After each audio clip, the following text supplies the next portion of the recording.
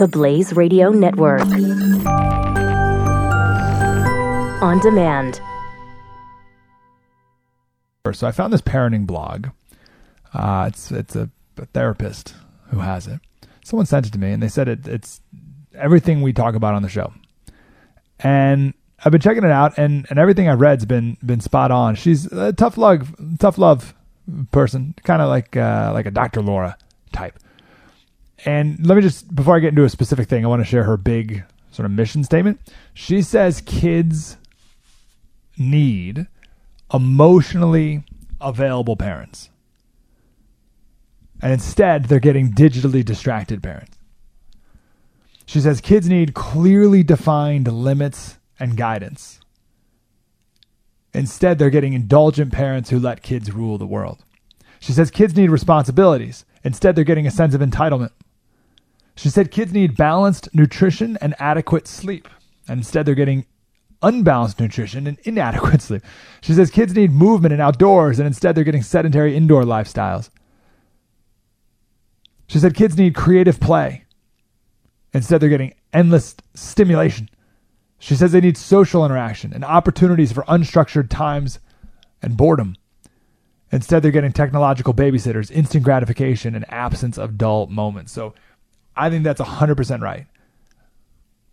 Let me run through it again. I think kids are getting digitally distracted parents, and they're letting parents who let them rule the world, a sense of entitlement, inadequate sleep, terrible food, sedentary indoor lifestyle, endless stimulation, technology babysitters, instant gratification, and no dull moments. And that's the one I actually want to talk about here. That's what kids are getting, and they need the opposite of all those things. And I think a lot of the problems we're seeing in society today, a lot of problems we're seeing in school today, come from this. So that woman wrote a blog post, and I've seen a couple other similar analyses of this, about the fidget spinners. Have you seen these things? These fidget spinners? I saw one for the first time a couple weeks back, and then they just exploded. And I got to hold my first one last week. And if you've never seen these things, it's just a thing you spin. It's on ball bearings, and it goes zzz, it just spins for a while. That's literally it. It's nothing. Now, I want to be clear. I'm not doing the old grandpa, these things are the devil's toy. Like, there's nothing inherently wrong with it. It's not it I have a problem with. It's nothing. It's a piece of plastic. It's nothing. The problem is what's underlying it. The problem is what's creating the need for it. Fidget spinners aren't the problem. They reveal a bigger problem. Now, I'm going to get an email from someone who's like, but for my child, they actually really help. Okay, fine. That's not who I'm talking about. I'm talking about the fact that every single kid in every single classroom across the country has this thing. The idea is that these spinners are good for kids with ADHD, which every kid has now, and I'll talk about why in a second. But the idea is because kids can't focus, because they're ADHD, they can't focus, so we give them these spinners, which help them focus. And I heard that, and I said, what are you talking about? That doesn't make any sense at all. I mean, of course, they help kids focus, but they don't help kids focus on the right thing. Like, I don't know, the teacher.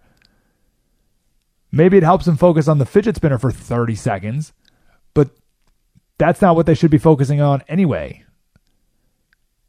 So they're supposed to be focusing on the teacher. Instead, they're looking outside. So you give them a fidget spinner. Well, now they're not looking outside, but they're still not looking at the teacher or the book or the homework or whatever.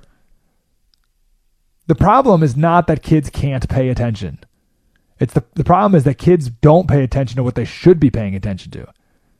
This is so important. It's amazing. And I know there's someone who's going to be listening now who's like, no, my child really does have it. Okay, fine. I'm not talking about you. I'm talking about the fact that everyone has ADHD.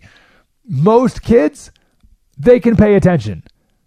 Most kids who are diagnosed with ADHD, I guarantee you they have no problem paying attention for hours and hours and hours to video games.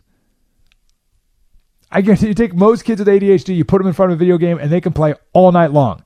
No attention deficit problem there. It's the boring things that they don't want to pay attention to. That is a lack of self-control. It's not ADHD. It's a lack of self-control. Let me quote from a high school teacher. If a mind craves physical distraction in order to learn, Such craving needs to be crushed, not coddled. Because if coddled, it will only expand. Deeply gratified appetites do not remain the same size, and creating toys merely for young men to fidget with, as though the bazillion other things they have to fidget with are not enough, sends a ridiculous message to them about indulgence and accommodation. We live in a world of instant gratification. No one can deny that. And it is a drug. I'm telling you, it's not like a drug. It is a drug. It works in our brain. It's very similar to drugs. The more gratification we give, the more gratification we get, the more we crave it. And we have rewired our kids' brains with technology, using iPads and video games to distract them. And when we do that nonstop, they're just constantly wired. And then we drop them off at school. We make it so they are unable to learn because their brains can't function under low levels of stimulation because they're on crack. The Blaze Radio Network. On demand.